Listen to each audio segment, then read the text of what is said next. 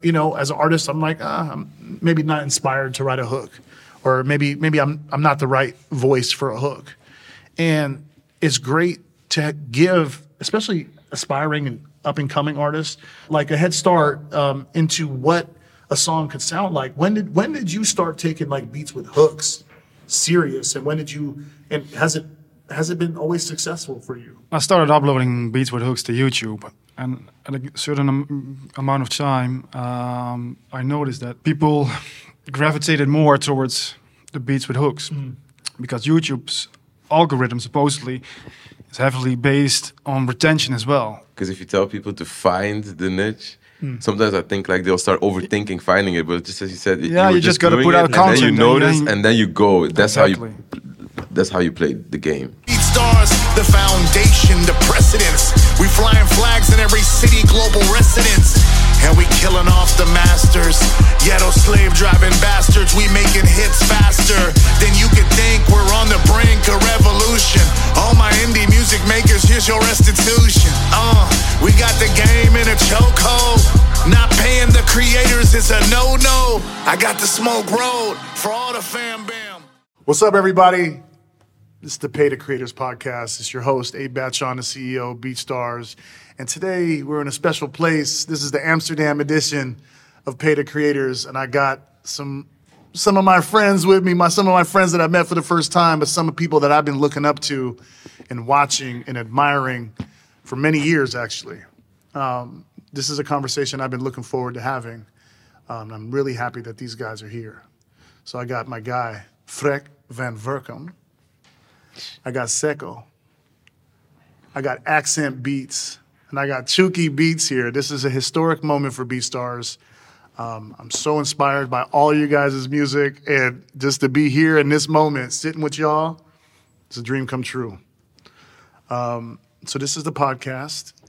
We get into it a little bit. We talk music. We talk life. We talk about some controversial topics sometimes. We're here during the ADE conference, and we just got off a panel talking to a bunch of aspiring producers that just wide-eyed looking at everything that we were saying and doing. How do you guys feel after the panel at ADE right now? Great. Yeah. Appreciative of the people that show up. Cool to see the people in real life, you know. I don't know. I just felt a lot of good energy. Same. Yeah, it was cool. It's always like a refreshing energy every time you see other creators in the room, and the way that they were looking at you guys. Yeah, I mean, you guys don't notice it, and you guys may not know it, but there's some people in that room that you guys spoke to that you will change the trajectory of their life, and just by your actions. But first, I'd love for you guys to kind of just share a little bit of background on each one of you guys, where you come from, a little bit of background, how you started music, and let the people know and represent who you guys are. I'll start with you, Freek. Yeah, gotcha. As far as music goes, I'm a guitarist. I started playing in a band around age 14, I guess. And at a certain point, I stopped doing that, and felt like a void. Basically, like I still want to do music, but not in this group anymore. So I picked up producing, and from then onwards, gradually built into what it is now for me. Yeah, that's cool. So you started out as a band playing the guitar. Yeah. And was there anybody kind of that in your family that's like exposed you to music? Was there any like early inspirations of artists or producers that you looked up to? As far as music in the family, yeah, there was always music, around the house, as in playing records, yeah, CDs, all the time. But yeah, that's kind of it. That's basically it. Sekko, what about you, man? What really got you into music? Where you give us a little intro. Yeah, actually, I'm also a guitar player. So from a young age, my mother played guitar as well, and yeah, she kind of told me like it would be nice if you play as well. So I'm happy she did that. It'd be nice, or she forced you. No. But I had like some intrinsic motivation towards it as well. So yeah, and I played from like 9 years old or something, and then yeah, like when I got a bit older, guitar playing became a bit less, but I discovered producing. So FL Studio clicked immediately, and like at a certain point, I combined the two, and then it was like, yeah, that's kind of my recipe, I guess, or something. That's dope. That's dope. I think a lot of producers, and I think we've had this conversation before, is that playing an instrument is kind of like having a superpower a little bit for producers, especially like bringing in live instruments into what you're doing. You can kind of control the direction of the feel, the energy, the mood, the emotion by being able to play your own music. Accent, talk to us, man. I'm not a guitarist or anything, and no music people in my family or anything. I'm the first one. And I started with FL Studio also when I was 12, making beats for myself because I thought I was a rapper. Okay. But you thought? Yeah. Hey, we've all been there. You don't want to hear me rap. And after that, I just kept going, making beats. I stopped rapping. And that's how I rolled into producing till this day. That's how I did it. Dope. Chuki, come on, man, tell us. So I'm also a guitar player. Nice. Yeah, really. Your story was exactly my story. Started with guitar, and then I got to a point where I was like doing this Spanish classical guitar, But it was like I was pretty good at it, but I found it like boring a little bit. So then my teacher then gave me like Cubase on a little CD, and that got me started with like putting loops together or just making little guitar things. And then after that, a friend of mine introduced me to FL Studio, and then making beats, making music, and I was always like also into YouTube, and from there everything just unfolded. Yeah, man. It's crazy for me to kind of like visit a whole different country and see the same story within like all of the creators I visit and meet with everywhere I go. And we live in this. It's a luxury to be able to see what an artistic idea can turn into when you're open to collaborating with other folks. And I feel like a lot of people are so reserved and protective of their art, and they're scared to kind of like put themselves out there. You know what I mean? And even me, when I was young making music, and I was like, I don't know, man. How are people going to accept? How are people going to think? Afraid of judgment, For the most part, from what I can see, most of you guys have overcome those kind of fears of judgment. It can be intimidating. The internet can be really intimidating to like post your music because you get instant feedback, and you get like, if people don't vibe with it, you may feel a certain way. And for you guys to be like, you know what, I'm gonna put my shit out there, and I'm gonna collaborate with people all over the world, and I don't care who it is, who could share like some stories of like working with artists or like even just a beat sale from a country or a place that you never like imagined, like it blew your mind, like that first moment you're like, what the fuck, someone from this no-name place I've never heard of just supported my music and wants to collaborate with me. Did that ever hit you guys ever at any moment? For me, it did. Yeah. And the first time I heard like an American on my beat, I was like, oh shit. I made it. It's for real now, Yeah, that was like, I remember that. Yeah. Fuck, I don't remember the artist's name. There was the SoundCloud rappers. Right. It was fire.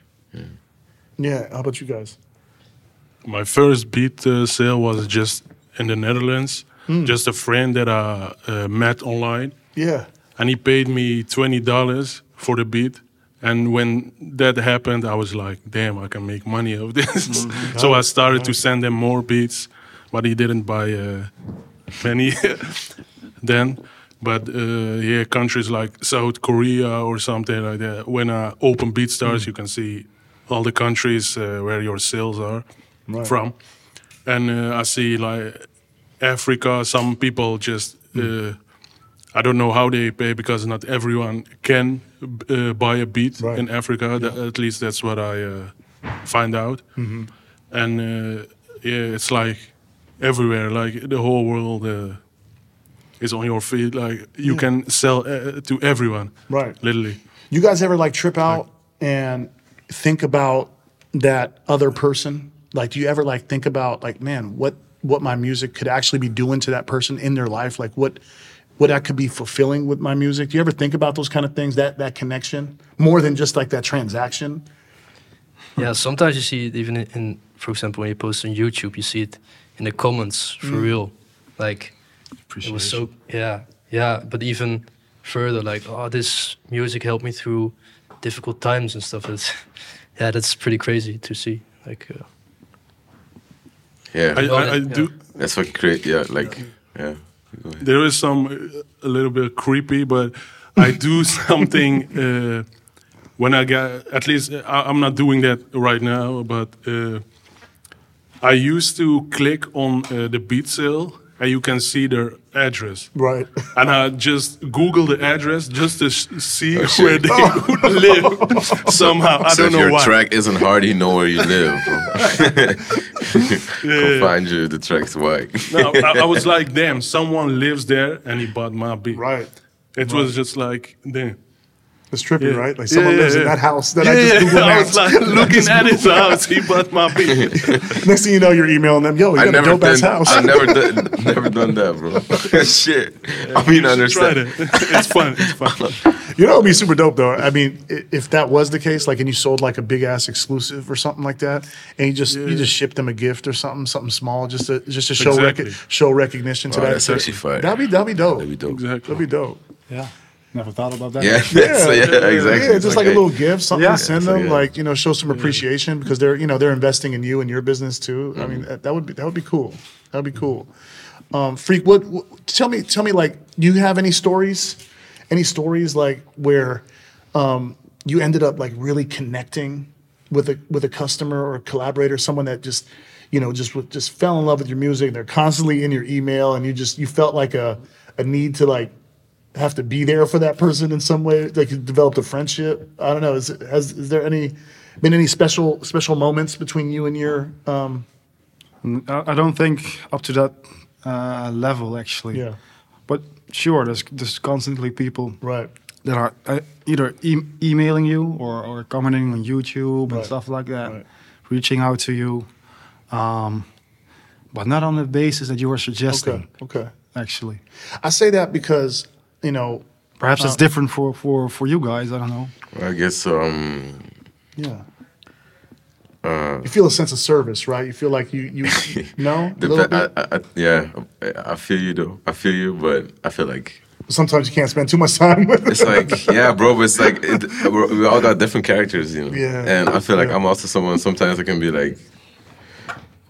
But you're a big face as well. Like you're in front of the the company people, basically. People, you know. So people might actually feel like a more of a connection. Yeah, to you. yeah, exactly. And it starts to feel the same way in the other direction as well, because then people are starting to send you these messages, just like you said, where it helped them get through whatever.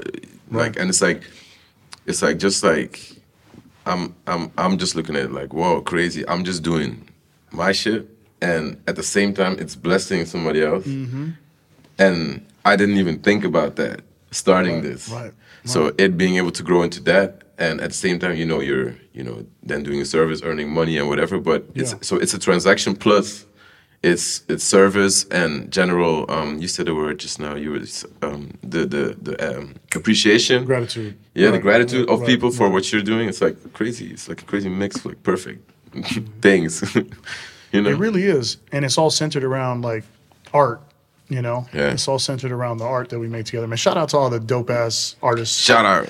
All the dope ass artists that support you guys and the rest of the community. You know, they're finishing the story, right? They help finish the story of what you started. What we were talking about, the concept of, discipline earlier. We were talking about like commitment, what it takes to be at the level where you guys are. You were just saying like maybe some people just buy a beat from Chuki just because they want to hear from him, respond to him, like get a response. But once you get to a point, where you're building such a big business, I've seen a lot of producers even actually hire people on the team to respond to all the customer support, their support emails, or all the inquiries that they get, because sometimes you get flooded with just so many emails. It's hard to just kind of respond to everyone. But I want to go back to like the discipline and the commitment to what you guys have had to put in to even be able to like even sit on this chair, to be able to like be recognizable for your music, to be appreciated in that way. I think a lot of creators, they think, I started making beats today, I'm going to start uploading beats tomorrow, and I'm going to automatically find success, and have this like false reality of what it takes to be successful. But I feel like it's like exactly like you said during the panel. If it doesn't flow naturally, I mean, of course, the discipline is like, yeah, obviously you need to have this. Not saying obviously to you, but like to people, like should have this. Like, of course, like if you want to be great, it requires discipline. But at the same time, it's not that I have to really convince myself every day to do the things I'm doing. It's just like I just do it. I'm. If you're in a place where you're thinking about forcing yourself, you're not being it. You just got to be doing it, and then it just flows naturally, just like you said. Yeah, obscene, obsessive behavior. Yeah, obsessive behavior with the thing you're trying to do. Yeah. You should feel bad when you're not working. Like, at least that's what I'm feeling when I'm not working on my music. Yeah, Of course, you need to make time for your family, your friends, or whatever. But every time when I like skip 2-3 days, I literally feel bad. I know for a fact that many producers feel like this. Exactly like this. You feel some kind of pressure or something, or some guilt to yourself. Like, I could have made beats, uploaded beats, make whatever, but I'm here sitting in a cinema or whatever.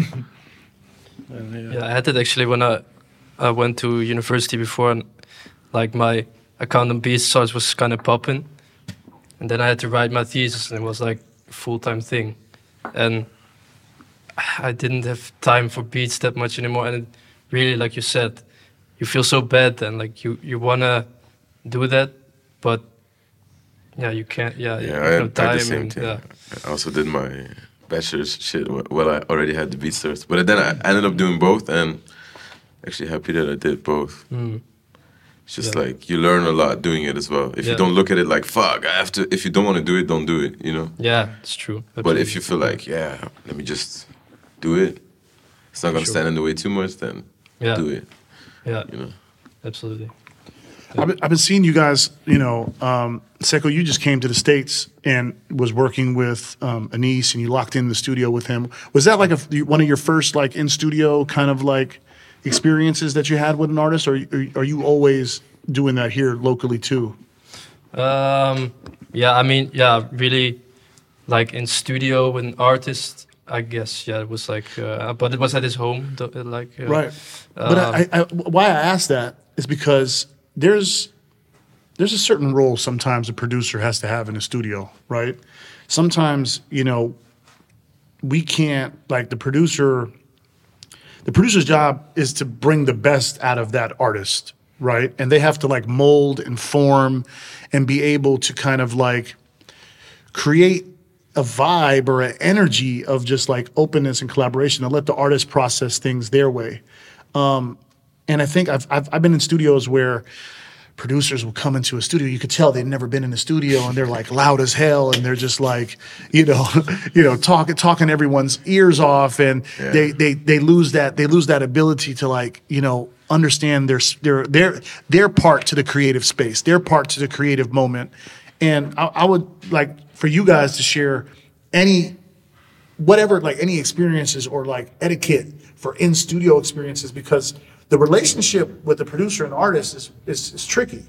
It's a little tricky because you're dealing with different animals. I feel like I've dealt with a lot of artists, I've dealt with a lot of producers, and mentally and like personality wise, they're not the same all the time. Right, just be present, just be like present, open. Don't try to force, because the more you force, the more tension, and the less the energies align to create together. It's just being open, but engaging, looking them in the eye. How you been? How you feeling? Like, literally try to connect, right? Like if you have a connection. Yeah, but that's then, why music. But then just like you said, try to connect. Some people will be like, "Oh, I connect like this," and then. But sometimes saying "how you been" can be like weird. You just gotta like be present and read the room, automatically express well. Like be. I guess that flows from being confident in yourself and just being sure about what you do, what your role. This is. guy has social skills. Nah, but it's just like. Yeah, but I feel like most producers are not so they are socially awkward. Yeah. Like most of the time we are alone on our laptop making beats, no one around us. But then you learn, You gotta learn. Yeah. You just gotta learn because it helps you. I mean, Helps you grow. nobody. I mean, I understand you, but nobody just is. I mean, I could say like I used to be when I was a kid. I was more like I wouldn't just networking. Oh shit, I gotta talk to these. But when you find like Confidence. the confidence and you're just good by yourself, then everything's just chill. I hate that stereotype that producers are socially awkward. I hate that. I hate that because I met so many awesome producers that sorry. He's like, I'm social. But it's like a narrative though. It's like a But narrative. it is. Yeah. I guess For a lot. Yeah, At least that's what I think. I think obviously it overlaps because most of the time, if you love music, for example, and if you're the super outgoing type, you probably fall more into the artist category. And if you're more in the, I'll sit here and work on this, I fine tune this and this and this. You obviously came from the being by yourself, like figuring something out, being like, but that's what makes producers. It's like, we like to figure it out, but that doesn't mean you can't also like. But I actually like that they are socially awkward. Most of the time, those are the people that actually have a lot of stories, got a lot of things to tell. When you're gonna sit with them and work with them and know them better and everything. Yeah. I mean, my experience with I'm artist, so I'm out there. I'm extrovert, right? But that's what like really drew me to like working with producers in the beginning days, because I felt like they were scared to have their voice heard in the early days. They were scared to like speak out against an industry that kind of just like shunned them away, left them out of the conversation. Guys were like, in the early 2000s, there was no selling beats online, making your own living. Like, you had to like wait for a placement. And that was controlled but just by a few producers in the industry. And sure, the paychecks were really big back then when the music industry was really thriving, but then there was a complete collapse of the music industry. It was piracy, right? No one was paying for music anymore. And we've talked about this in some previous episodes. And when I was working within the music industry early on, prior to starting BeatStars, like all the producers were just like the sweetest people, man. They were like the most humble people, most collaborative people, most positive and but quiet. And I'm like, yo, these dudes and girls like need a voice. They need someone to like stand up and like fight for something, because they're not going to do it. And that's what made me even like fight even harder. And what still drives me every single day to like, Bless. you know what I mean? But I love that producers' voices are getting larger, stronger, bigger, and independent, and they're controlling their own destiny. And they're able to kind of like dictate how they want to do it with no rules. You could be the quiet introvert and be successful. You could be the outgoing producer and still be dope as hell and successful, you know? Where do you guys think this whole shit, I mean, it's been almost 15 years we've been doing this shit. Where do you think we're going next? Like, what do you think is going to happen? Is it going to be a hybrid of everything? Are we going to go into is everyone going to have to be an influencer into the attention economy? Or is everyone going to have to be like a really seasoned marketer to understand like the ad systems and really like build it's like, where are we going as independent, music entrepreneurs? It's interesting. Things are changing really fast. Technology is changing really fast. We got AI coming. We got all these new platforms that are, garnering more and more attention from us, and people are distracted.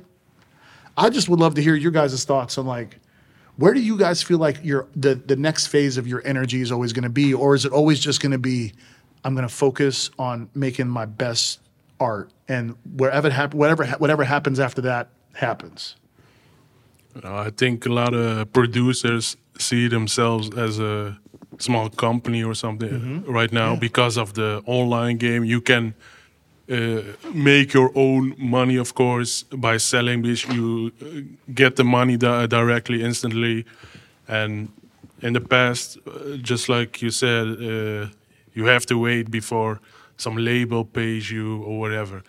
And because of the freedom of course, money, the most producers feel like, okay, we can make like a producer club or whatever, and a producer has more producers under him, and they start making bangers for artists or whatever, just like some big names in the online game, like Cash Money AP, for example, or Mentra, right? That we talked about. I think Mentra or something. Yeah, he means like producers signing producers and right. He does the same thing, right? Like people give him beats. And similar, yeah. Yeah. Collaboration. But there are like a lot of opportunities now for us as producers because of BeatStars and the online game, the market and everything. And I think it's a good thing. But what else can we leverage outside of just selling beats? Like, what else can we leverage? I know, Chuki, you're doing a lot of other stuff. Like, where else do you feel like, you're dabbling on which I love, by the way, on the label side. I've always told the producers, like, you are the label. Yeah. The best record labels that have ever existed were always run by music producers. Quincy Jones, Dr. Dre, Pharrell. It's like the labels that are run by music producers because they can actually get the creativity going and running and moving, Yeah, and you know what to look for in artists. Yep. But I feel like the role of a record label is really changing to like, because I feel like everything is going towards like I know what the thought is, but it's hard to like, I haven't been able to like decipher it enough to put it into a concrete sentence, but I feel like the people that are doing the art are getting like the way independent artists are winning right now. I feel like that's happening for every art or creation thing in the world, where through being independent, through having the social media or whatever, you can really like just be in direct contact with the people that enjoy your product or your art or whatever, and make a name for yourself. Yeah. I lost my train of thought. No, but I get it. It's like just maximizing, and maybe it is as simple as like what it is. It's just using that product to connect with everything else. Yeah. That one product just connects with everything else, and I don't think that can ever go away. That's what I'm saying. Just like it's still always about. I mean, back in the days, they didn't have as much opportunity, but it was just about being good. And I feel like now there's more options opened up as far as monetization, whatever. But if you really want to be doing like the top shit, you got to be really, really good. You guys find yourself like investing in other things too, like property, crypto. I mean, whatever. Like, you guys find yourselves like leveraging what you've earned, what you've made, and then also doing it in more like traditional type of investments to kind of grow your earnings in your business too. Yeah, I mean, always learning, I'd say, because as soon as you start making money and maybe there's no people to give you advice on that, you have to learn some lessons. You have to learn, like, okay, if I make a profit, there's taxes, whatever, can I don't know, make that money work for me and do investments? For example, then, real estate is something crazy, but investing in a business is something sometimes also worth it, or even investing in yourself, because you're as a producer, you're your own business. So now you have to start thinking as yourself as like a business too, as a producer. Like, is it an investment to hire a space where I can have my music studio by myself so I can be more productive, have artists over? Is that an investment that's worth it for my business? And then you make those decisions and you upgrade yourself, your own. Like you said, you're your own business. That's what I try to say. Like, when you become bigger and bigger, it feels like you're a company, because I had a guy who kept coming back like almost every month to buy beats, my J. Cole type beats, because he made more like that kind of music. And after a while, he asked, like, can you also make graphic design or something? Right. So I connected him with my girlfriend, and she started making... Keep the money in the family. Yeah, she started making the art for his singles. Right. And that's how you actually start creating jobs for the people around you. Like, something that I really think it's interesting. Let's say you're a big art producer, and you work with a few artists that doing good, or at least have some potential. You can start making clips for them, or if you know someone. Right, that's literally how my 32 Worldwide record label in Belgium started, because I was working with artists, and we was like, oh shit, we're doing what a label would be doing, but we're just doing it out of like, yo, let's build something, just real culture happening, where just new people started rapping. I was already doing my shit online on BeatStars, so I was the go-to person for when people in Belgium started to, I mean, not all people, but a lot of artists in Belgium started rapping. Chuki beats, and then this culture really started going, and now that's really like opened up already a lot, but there's still a cap on like how big Belgium is or something. Yeah, I mean, I see producers setting up services on the platform for graphic design, mixing, mastering. One thing, Freek, that I noticed that I think you've always kind of like really specialized in this, or just made it part of your repertoire, is like doing beats with hooks too. And I've there's times where as an artist I'm like, I'm maybe not inspired to write a hook, or maybe I'm not the right voice for a hook, and it's great to give, especially aspiring and up-and-coming artists, a head start into what a song could sound like. When did you start taking like beats with hooks serious, and has it been always successful for you?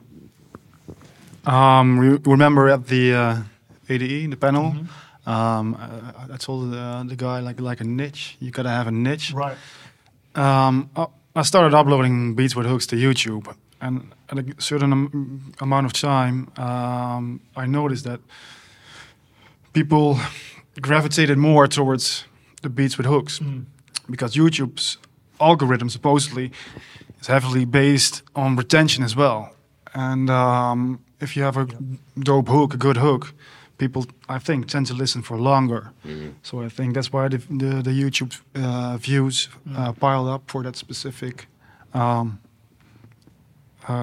keyword.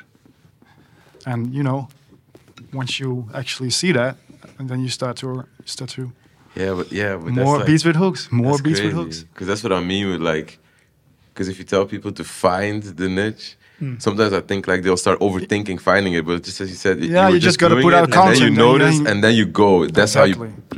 That's how you play the game. How do you find who to collaborate on hooks? Like, how do you go about that? Do you find independent artists, or some of these artists maybe previous customers, or like how do you work out? Because a lot of producers are like, okay, cool, he has a beat with the hook, but people don't understand like the inner workings. Are you doing like work for hire contracts with the hook artist, or do you share revenue with them? Like it'd be cool to interesting. Both. Okay, both. Yeah, It depends both. on the artist. Yeah, it depends on the deal they want to work out. I mean, sometimes they just want to be paid up front. I mean, they don't have any faith in these tracks actually, selling and getting them any financial means. So that they want to take the money up front. But sometimes they say, no, let's split. Let's do a split. I have a cool story about beats with hooks. And there was an amazing artist I discovered a few years ago. Her name is Brianna Marin. I don't know if you know who she is. And she was selling, songwriting services on this other website. And so I had hired her to do hooks. And she didn't know nothing about BeatStars. She was like, I don't know nothing about this. Who is this guy? And my strategy was I was going to connect her with producers. First, I kind of went through and looked at the top selling beats on the platform, and I wanted to see if any of them had hooks. And even if they were older beats, I said, yo, there's always a couple beats in the catalog, right? There's always a couple that will feed you for a couple years, right? There's always a couple beats in the catalog that just resonate, right? That just resonate, and it just connects with people. And I'm like, yo, like how dope would it be if we just reintroduced those dope beats? We did it a lot with Mantra. We did it a lot with Dream Life. We did it with Yondo. You did one with me. I did one with Accent. and it was probably your top Dreams.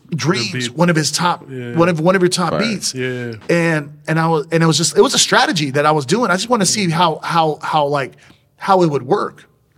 And those beats with hooks ended up generating hundreds of thousands of dollars. Some of them actually ended up earning more than the original track without the hook, which was crazy to me. And now she is the most featured artist on Spotify. She's the most featured artist on Spotify. If you go on Spotify and search Brianna Marin, she's got thousands of songs with your beats and other people's beats with her featured on it. And it's crazy. She's the most featured artist on Spotify. That's crazy. Shout out to Brianna. She's going to get on this show soon. But Yeah, it's crazy. So I forgot I did that with you. Can you share a little bit? I was like, I know the name. And then it clicked, like, she did the hook on the Dream Beats because it was going viral on YouTube. Yep. It has now like 5 million views or something. Right. And it kept selling. Still, till this day, selling. it keeps selling. So it was How a many nice sales? strategy. How many sales? How many sales? I don't know, man. I have to check. So how many sales? Probably a six-figure beats. It's probably a six-figure beat, It was nice. right? So, Right. I mean, it's dope. It's dope. nice, I think reintroducing tracks with hooks after you've seen that they're popular, is always a great strategy. That's Always great strategy. smart. I was always wondering who's doing beats with hooks, because I never thought, let's do that. It's Dude. something I never, something I never thought of. So it's fire. You already have the catalog. Yeah, it's fire. But right? so you just make the beat and then book an artist.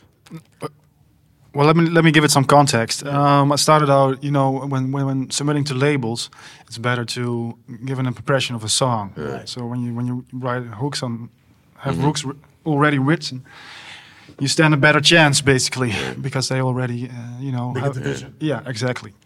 Mm-hmm. So that's Okay, cool. that's the idea. And when they decline, I usually upload them on YouTube, Okay, and that's cool. the idea. Yeah, it's nice. Freek, you got I don't know, you got some songs coming out with one of my favorite artists, and I used to represent him and distribute his label. In Grooves, yeah. Yeah, Tech Check, Nine. yeah. Tech Nine. And I don't know, do you have some stuff with him on some upcoming music that's coming out, or is this stuff that's already been released with Tech? Both actually. I think Yeah. he's dropping. He's supposed to still drop a video for a song from his last album. Yeah. And the video is shot. It's ready, Yeah. but it's not out there yet. But should have a few on his new album as well. He's an independent legend, man. He's an independent Yeah. legend. Yeah, You know, true. like I want to open up the floor to kind of any topic that you guys like was on your heart that you guys want to cover because we can get into beat selling all day. We could talk about consistency. We could talk about strategy, but like sometimes there's some. I know, Daxon, you were saying like there's some things that you wanted to talk about that sometimes could be the ugly parts of doing business, the ugly parts about selling online or the music industry that maybe whoever's watching this needs to hear. Yeah, about selling beat. Maybe something about loop makers and sample makers. I had a problem with someone who was sending me like over a year. He kept sending me loops, and I liked them, so I used them. Right. I made like a lot of beats with his loops, and always 50-50 split. Nothing on the hunt. Nothing going on. Nothing going on. But I had a placement with Nines, a UK rapper, and after the release. Big name too, by the way. Nice. Yeah, he's he's huge. nice. Shout out Nines. And the real loop maker, the one who made the loop, Somebody else. it was from someone else. So I was the bad guy. They thought I stole the loop. Right. So I went back to the one who sent me the pack. Right. And I sent the exact pack to his manager of the producer who told me like, what the fuck is going on, this, that. He told me it's exactly the same loops, the same names, everything. So I thought like, damn, I was making all those beats with his loops, but they were from another guy. So I took off all his beats and removed him, of course. And That's scary, that- bro. That's yeah, scary. that's some fucked up shit because I had to talk to the lawyers of Nines, his team, Right, his because you label. can get him into trouble. Yeah, of course. But after a while, I fixed everything without any big trouble or anything, and I still owe my own percentage, and the other got his share. So yeah, that's check before you work with someone. Vet the source. Vet the source. Yeah, check. And I'm someone like, I don't care how big or small you are. I want to work with like everyone who has good sounds. I work with. I don't care. Yeah, Like you have producers that be like, you have to pay me, so I use your loop or something.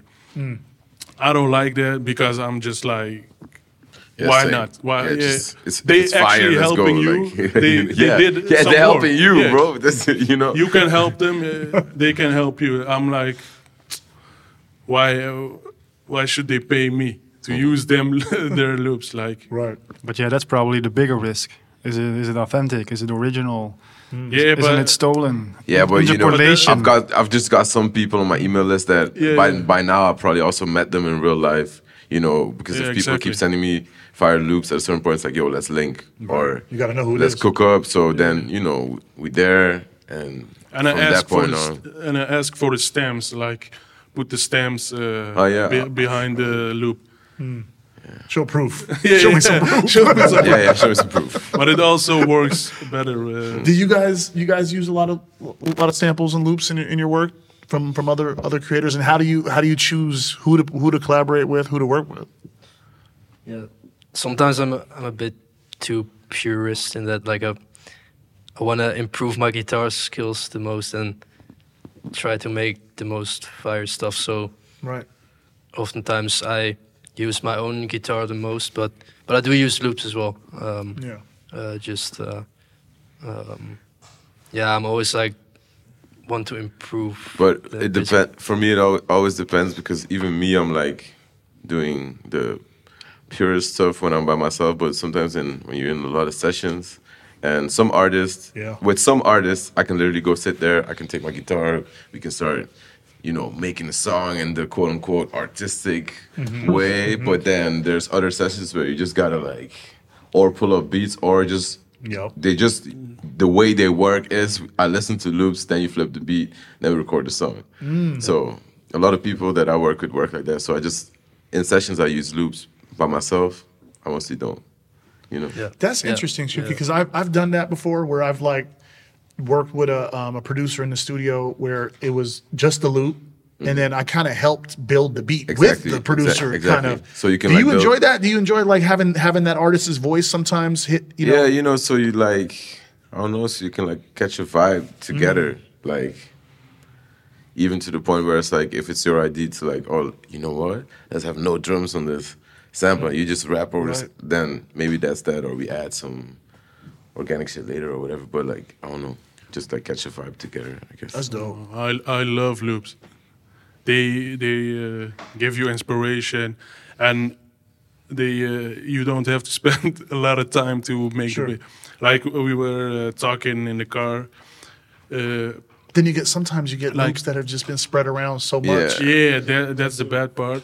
But like I see a lot of producers say they make, like I said, 20 beats a day or 50 or whatever. I'm that guy that happy if I make 1 beat a day. Like that's a good day for me. If I make 2 or 3, that's like damn unbelievable. You're on fire. Like, You're on fire. I'm on fire. Go play the lotto. Go play the lotto. That's the best. You're slow, bro. I make it. No. Let's talk about that though. There's a lot of producers that crank Bro, out. there's a lot of producers be capping, bro. Capping, huh?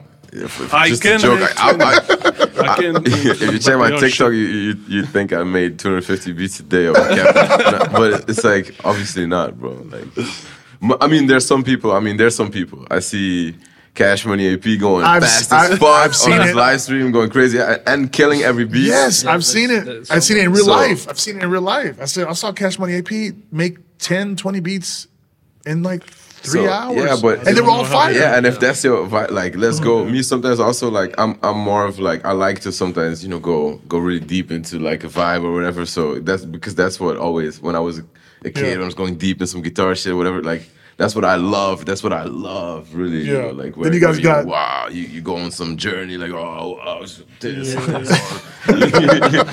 Like it's like what the. When do you know you're doing too much? When do you know when you're doing too much? I mean, you feel it, but sometimes you gotta go too far to then let me bring it back, and Got it. Can be difficult though. Yeah. Sometimes it's difficult to see like, oh, now it's the time to chop it up or something, but depends. That's why sometimes it's good to be in the studio with the artist, so you can just like, because sometimes by yourself you can go like, oh shit, Start getting dreamy. Yeah. Adding I'm gonna and make the adding. most craziest beat ever. How do you work the most? Because I see you just work by yourself the most. You too, and you. What's Same, likewise. Mostly myself. okay? But I have a production partner as well. Okay. His name is Nicholas. It's On the Nicholas. socials and on BeatStars platform. I think it's X, Make It Bounce. Okay. Not sure if you guys are familiar. No, I'm not. I mean, maybe the name on Instagram. Maybe, Yeah. But Mostly myself. Yeah. cool, nice. So I love collaboration, collaborating with other producers. I love them. For sure. Like almost all my beats are collabs. Yeah.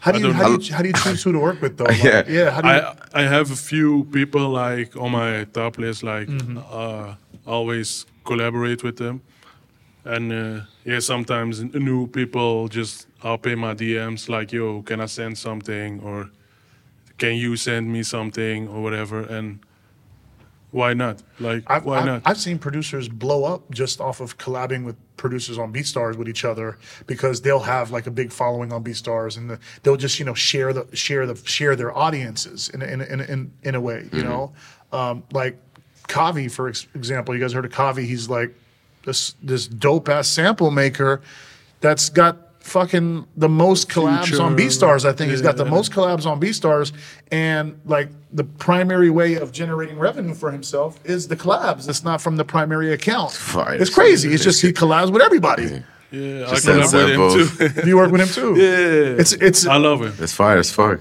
That's fucking genius. What's that? What's that? So the guy makes samples and then collabs with other beatstars producers, and then they do the collab With all the top ones, too. So it revenue splits automatically, and then he just collabs with all of the people that are already selling beats. Does he give out the same sample? No, he like. Oh, that could be fucking genius. He was on All the the. top beats is the same fucking sample.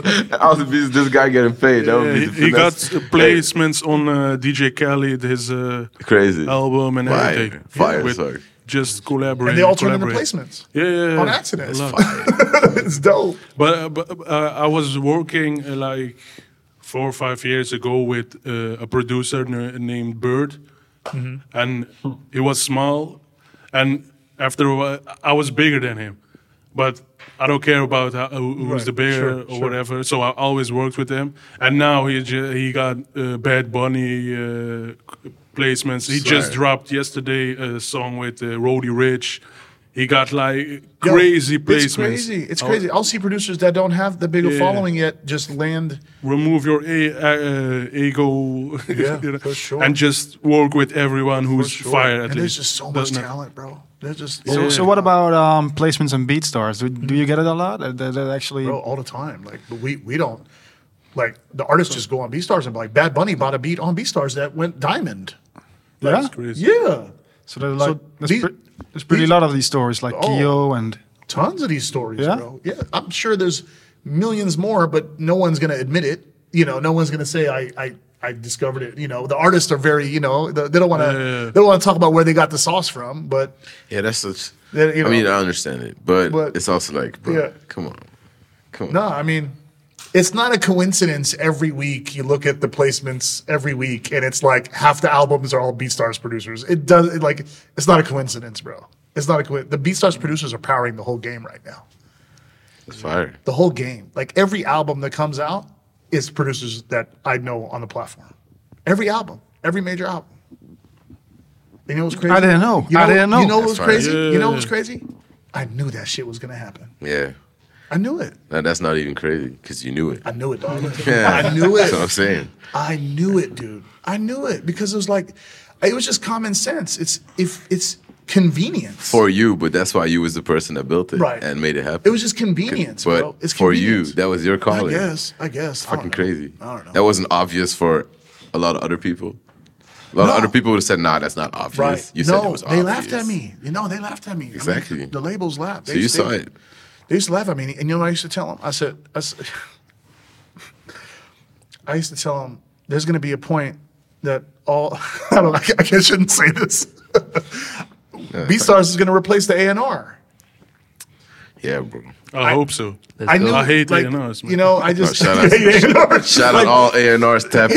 Shout out to real A&Rs that are actually locking in and Shout doing out. things. Yeah. Shout out. I don't hate them. But the ones that are just like, just I don't know what the fuck they're doing, to be honest with you, because the artists are connecting with their own producers. The artists they're curating their sound. They're not waiting for someone else to tell them what their sound is going to sound like. You know what I mean? A true artist doesn't wait around for anybody. When they feel inspired, they go straight to the source. And right now, it's the BeatStars app. You know what I mean? Yeah, every placement I had is literally like directly contact with the artist himself. Always. No A&R or some manager or whatever ever DM'd me like, yo, my artist wants some beats, or always the artist Always, himself. dog. Always. Yeah. Always. I mean, With That's Twitter, Instagram. That's a good organic way as well, right? Like Yeah, to yeah. really, Best I way. mean, connect as well, right? Like to. I remember P-Dub, P-Dub cooking, P-Dub. He's like, bro, Roddy Ricch DM, he messaged me on BeatStars when he was first coming out. He didn't even have a big song yet. He bought like 2 beats from him. He's like, I wish I knew that he was gonna be this artist. And I always So you tell can't be sleeping. no, that's what I'm saying. So I always tell producers, I'm like, guys, that next big artist is already in your inbox buying beats. They're already doing it, bro. You got to connect with every one of your customers. You got to lock in. You got to find out what they're doing with your beats. That's why I check where they're home. Exactly. You see a big ass house and go, hey, let's go. No, but I mean that's not completely true though, because it's not completely true. It's just keeping a tab on your music, and that's why we did Beat ID. Beat ID, is going to be, we're changing the pricing on Beat ID. It's going to be less than $2 soon, where you could just drop a beat and you'll find where everyone's using your beats across TikTok, YouTube, and all that. That's just important, bro. Yeah. That's just important. We already had a couple producers find that they had a #1 hit in China off of Beat ID. They didn't even know. They had no clue. They had no clue. But the next star is sitting in your inbox right now. The next Anise is sitting in your inbox right now. Yeah. The next artist, cultivate those relationships, harness those relationships, because even if it's in an automated way, even if it's it doesn't have to be like I got to reach out to every single customer. It could be like what Chuki's doing on his YouTube, just giving advice, doing this, sending an automatic email out to people. You're providing value. You're like, oh damn, Chuki cares about my recording setup. He's giving me tips on this. You know what I mean? It's psychologically, like, artists, especially the younger ones, they kind of look to you guys as as their guide in the music industry. They don't know what to do next, and so I always tell producers, you have a great opportunity to really guide artists, help them throughout their career, and then, eventually be a label. Work with one or two of them, produce their albums, release it commercially, put it out, collaborate, and the more opportunity, the more ways you can serve that artist community, the more loyal and locked in they're going to be with you, So I think there's a lot of room to extract all that data that's already in your accounts that you could just download and figure out a strategy on how to build those relationships, and it will change your whole you don't know an opportunity unless unless there's some sort of action taken. You don't know. You could be sitting on there could be someone in your email box right now that's got a platinum song you don't even know about. Yeah. Yeah. Can I change the topic? Yeah, change it. Yeah, I want to talk about something I struggled with, because there was a time I was going crazy with the sales and everything. And when it dropped, I was looking what are my options to promote my beats and everything. And I started trying to be creative. So I found a website you can buy Instagram comments, fake Instagram comments, right. But you can customize them. Right. So I bought 1,000 comments or whatever, and I customize them all, and I send all those comments to the Instagram of Drake, his manager. What's his name? Oliver. So so he checked me out. And he blocked me. But I thought, at that moment, I did the smartest thing. And even though if he sees that it's fake, maybe he respect the hustle and be like, yeah, maybe they. But that's for everyone who's watching, don't do that. Don't do that. I learned from it, but at that time, I was like, damn, maybe I found a loophole to get attention. I was listening to the story and I was like, shit, this is going to turn out and then I ended up, I was like, shit, bro. So you were sending the bots to the real manager? The real, yeah. Oh, so you were trying to get his attention. Yeah, and then he blocked him, and he blocked your ass. Because I thought how can I compete with all these producers and everything, and how can I promote Let me just flood. And I was like, if I get a big artist or whatever, I mean, hey, that's the best marketing. Sometimes you gotta shoot your shot, bro. Yeah. Sometimes you gotta shoot. What did the shot. comments say though? Hey, Accent makes great Drake type beats or whatever, everything something like that. Right. But I'm still blocked, by the way. But what's his name again? Oliver. Listen, Accent Beats is a really good dude. He didn't mean it. He was just trying to get Drake's attention. He actually makes great music for Drake. So if you're watching this podcast, please unblock the man. And after that, hit up Chuki. No, shut up. No, but I was thinking about maybe I took it too far and went for Drake. Maybe for a smaller artist it would work and something, but I was like, nah, fuck. Before I get blocked by everyone on Instagram. Okay, let's get into the lessons part of the podcast. Like, what are some other lessons that you guys tried, like some marketing techniques or anything that you've done that you're like, oh shit, I shouldn't. That didn't work out well for me. Is there anything that you guys could share?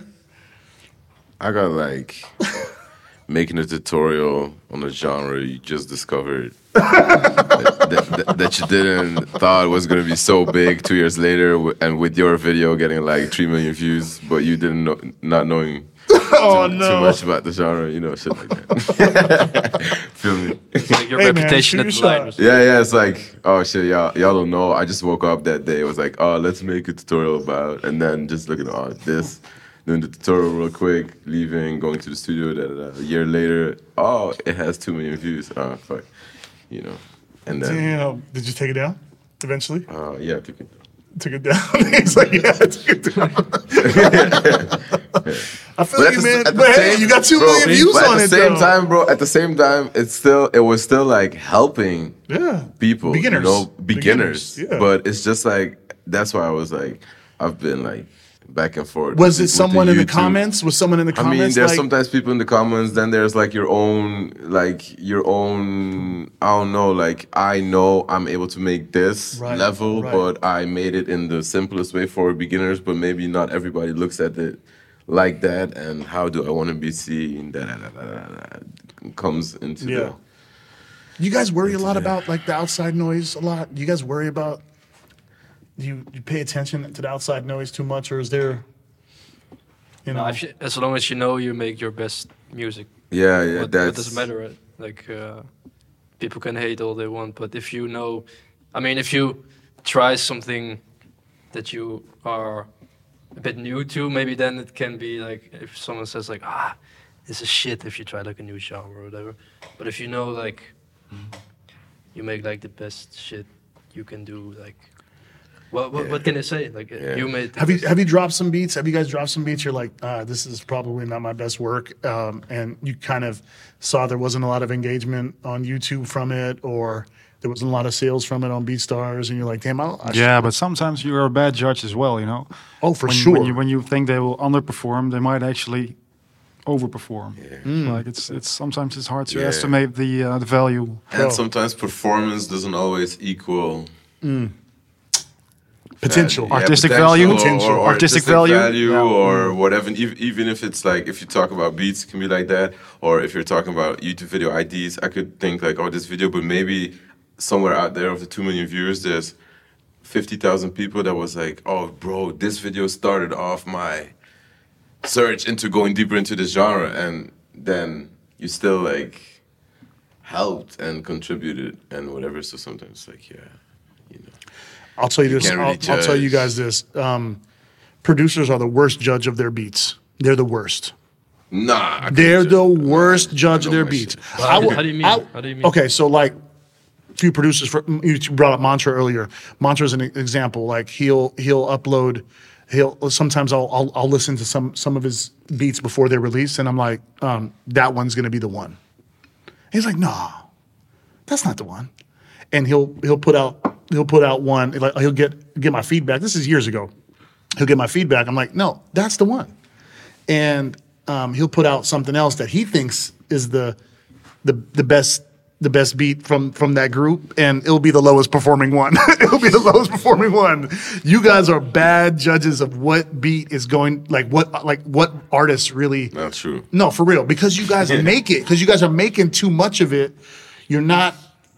Sometimes you don't know like a full But judgment. if something's fire, you know, like you know.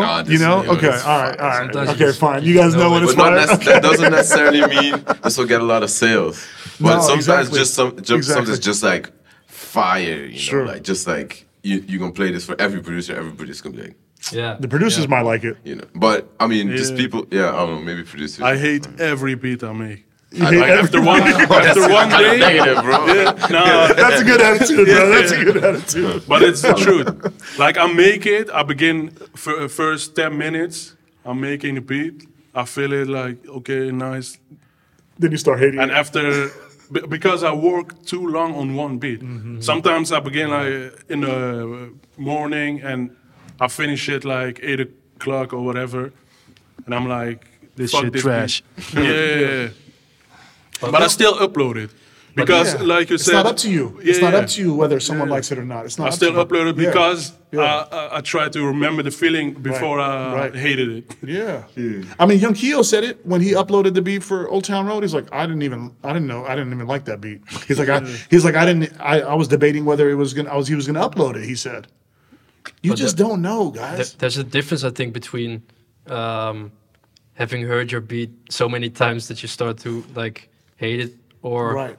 like Knowing hating it that's because of it. yeah, Because of what because it something's is. trash. You Yeah. know, like Because- you know when something's trash. I mean, I oftentimes like listen to. you know. You can't make don't- trash. you You don't guys know. can't make trash. It's not possible.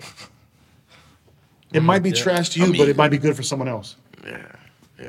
And how do you like separate yourself from, falling in love with it too much? Because Yeah, you that's- said you keep listening to it over and over, but like as a owner of a business that's creating products that you kind of have to let go of it pretty quickly. Can't keep falling in love with your art all the time. Like, do you guys ever find yourself having that? Maybe that's what you're doing. Accent is like you're saying in your mind, I hate every beat, because you're letting go of that bitch. You're like, I'm letting go of this. I have to everything move I on make. to the next I one. love it. I love it. You love listening everything to your stuff? I love everything I make. I don't hate. Sorry. I know, but do you obsess over it? Do you I get to the literally point?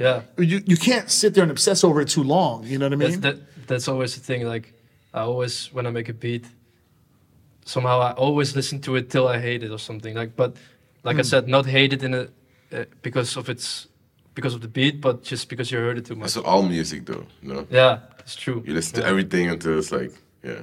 Yeah, And then you forget it for a while and then you listen to it again. It's like, oh. yeah. Then it's like, oh shit. Shit. Yeah. Oh. Kinda. Yeah, I also noticed that producers sometimes they forget about like one simple business strategy that is like just fucking common sense, but whatever, maybe not everyone gets it, is that content can be evergreen. Content can be evergreen. So that Dreams beat that Accent was saying still sells to today. I guarantee you, if he features that beat again, one more time at the top of his profile, or does an ad campaign around it to an audience that's never heard that beat before, they're going to fall in love with it the same way. There's just some beats that are just home run hitters. Don't matter what day of the week it is, what year it is. It doesn't matter. Those are home run hitters, and you got to lead with the fire before you capture a new audience to check out the rest of your catalog. So I always see producers like, no, I don't. That beat's too old. I don't want to keep promoting it. I don't want to keep putting. I don't want to feature that.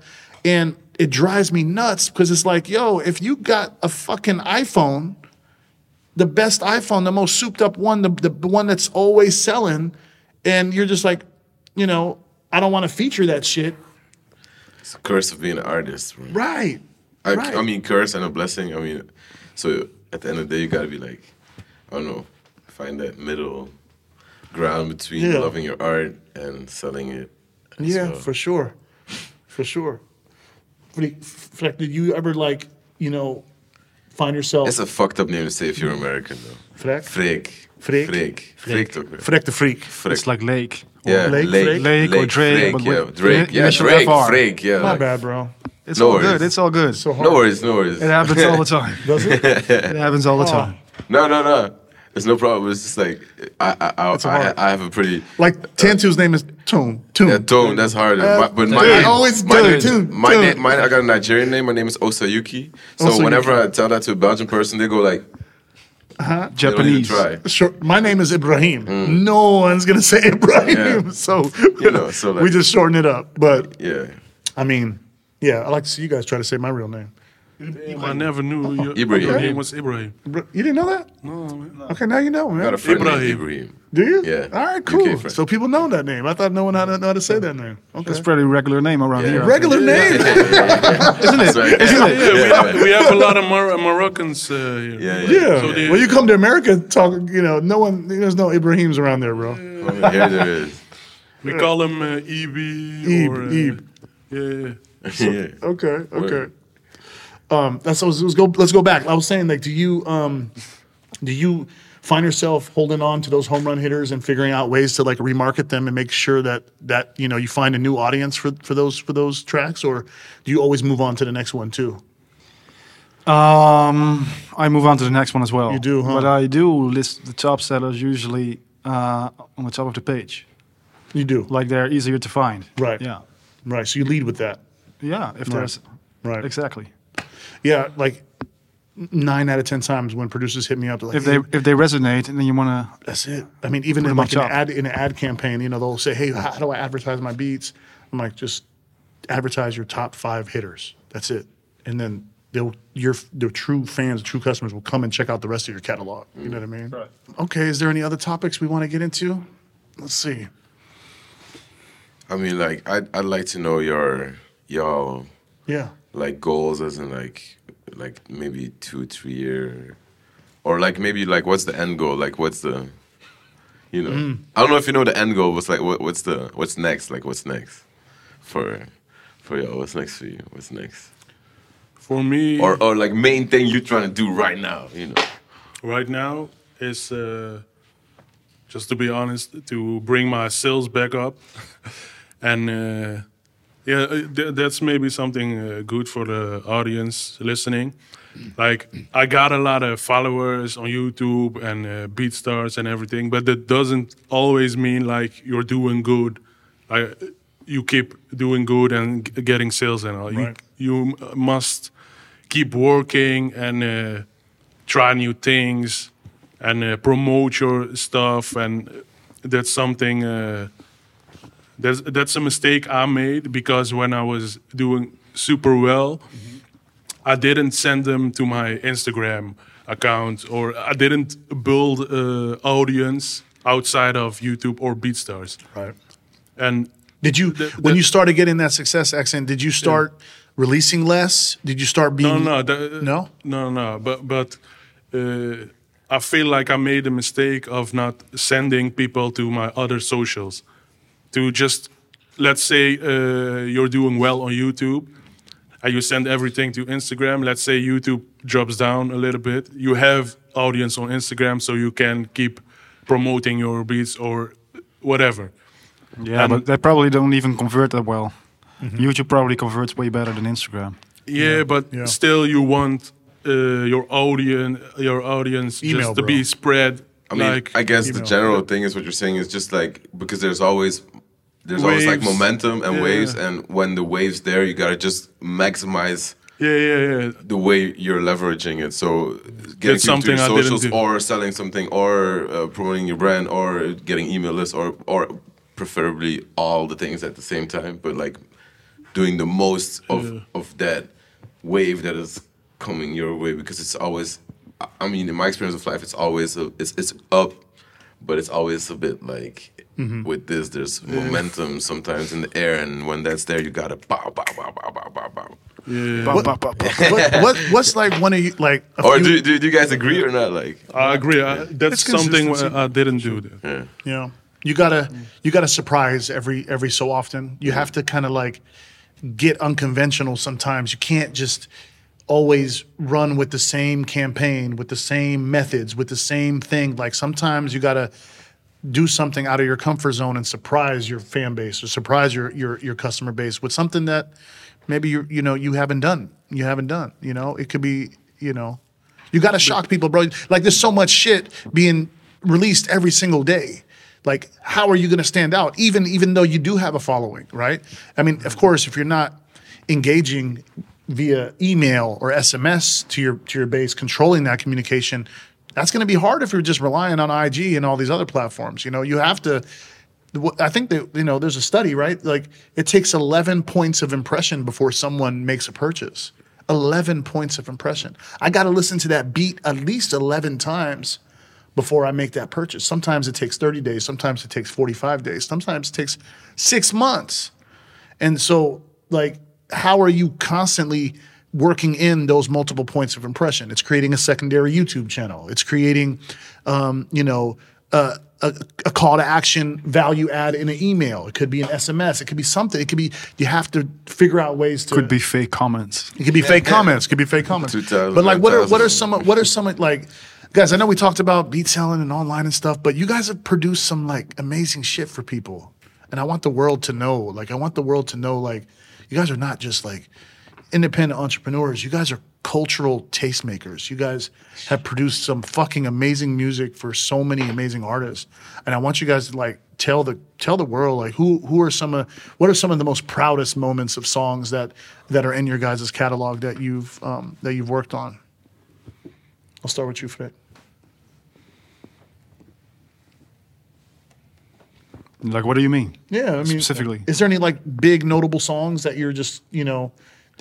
Yeah, songs that you feel like it's time to flex a little bit. Yeah, it's time to flex a little bit, man. Like, you guys are not just like everyone puts us, the online beat maker, in this like box. You guys are shifting culture, man. You guys are shifting culture, and so yeah. What are some? I know you've worked with some amazing artists. I have them written down, but tell the world like who are some of those artists that you work with, man. Let them know. Most well known is probably 21 Savage. Tech 9, we've been doing stuff with Tech 9 for like 7 years. Yeah, He's been coming back. dope. Yeah, that's dope. Shout out to Tech 9 for, Believing in the vision. Exactly. Who else? Kid Ink, Money and the Power. You might have heard the song. Western, their initial single is a UK West London act. It's called Into. 2 Chainz indirectly. I mean, we didn't produce for his record, but he featured on the Tech 9 record. Dope. B.O.B. as well. T.I. Who else? I don't know. That's probably it. These are icons, bro. These are legends. Yeah. You guys Fire. work with Crazy. legends. And how, like, was it all through, like, indirect, or, like, did you also send it directly to them, for example, or? With Tech 9, it's more of like a direct connection. But the others were mostly placed through management or indirect, middleman, basically. Like people you collaborated with or something? Or? Yeah, or A&Rs, or managers, or on their side. Oh, so there is some Stuff like A&Rs that still. Okay. There's, That's still the wave, right? That's still the yeah, wave. A&Rs are still doing their jobs. Yeah. A certain, Because I haven't really, like, in the last years, really focused on the US game. I mean, not really focused just because I was... No, but it could be dope big artists that you worked with out Yeah, here. but at the same time, it does matter. Like, the US is still, like, it's still, like... No. It's a new world now.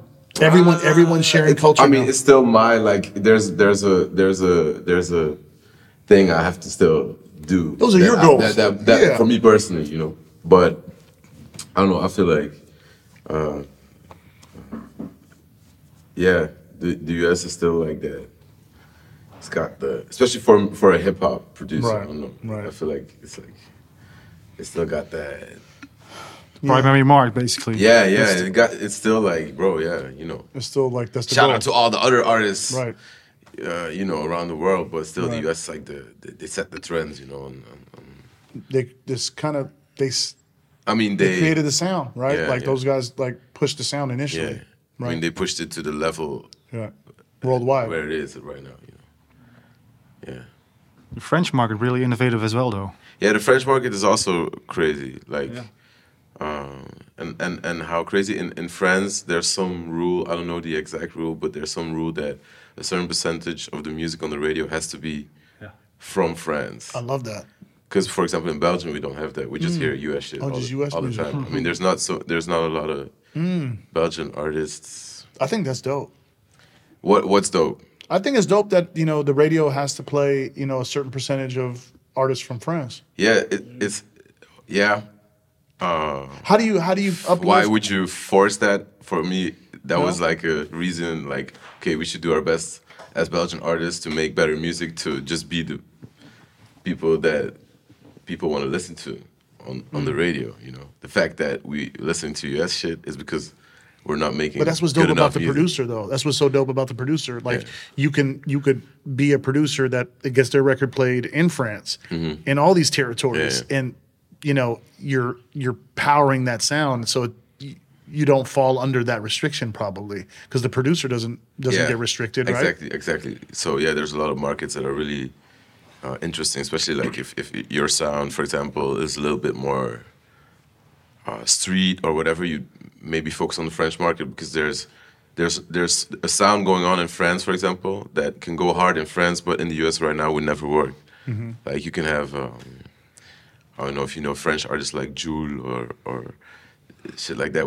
You can never make those beats for US artists. Maybe you could start a wave after a long effort, but the US is not on that sound right now. You know, same as the more Latin American sounds are not as big in France as, for example, the African sounds or whatever shit like that. You know, I mean, right now in America, Afrobeat, reggaeton, like, is blowing the fuck up. Yeah. It's taking over. Yeah. So, I mean, Bad Bunny's got to be the biggest artist in America now. Yeah. You know what I mean? Making Spanish music. So, I feel like as TikTok and all these kind of platforms that are enabling sharing of culture and respecting other people's sounds and music, especially TikTok, I'm discovering artists in different languages in the Middle East, in Africa, and I'm like, yo, some of this shit sounds better than the stuff in the States. So I think soon, and you're seeing it even with the Spotify numbers, fans are diversifying what they're listening to. Like, people are tapping into different cultures, and I think we're moving towards a more global music industry where it's not going to be just dominated by just an American sound. Within the next 5 years, I think that's going to change completely. But it makes sense, though. It's refreshing as well. I mean, the people are kind of tired of the trap. Yeah. For sure. I mean, shout out to the sound, but it's just sometimes too much of the same. Yeah.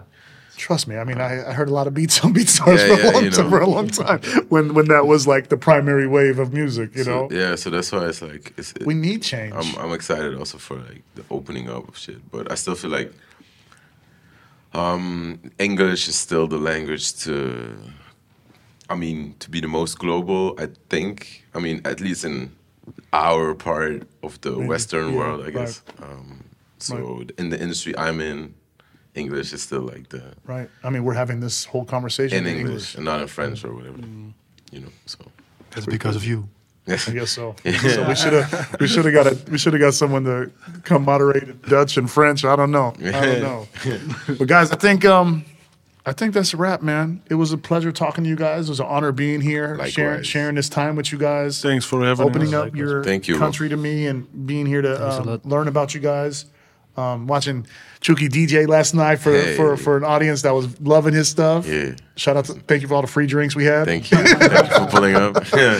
But shout out to our sponsor. Shout out to the sponsors. Yo, that's a wrap. BeatStars, Pay the Creators, Amsterdam edition. Bang bang. Shit. Just throw the love, man. Thank you everyone for tuning in. Appreciate y'all. Not paying the creators is a no-no. I got the smoke road for all the fan bands.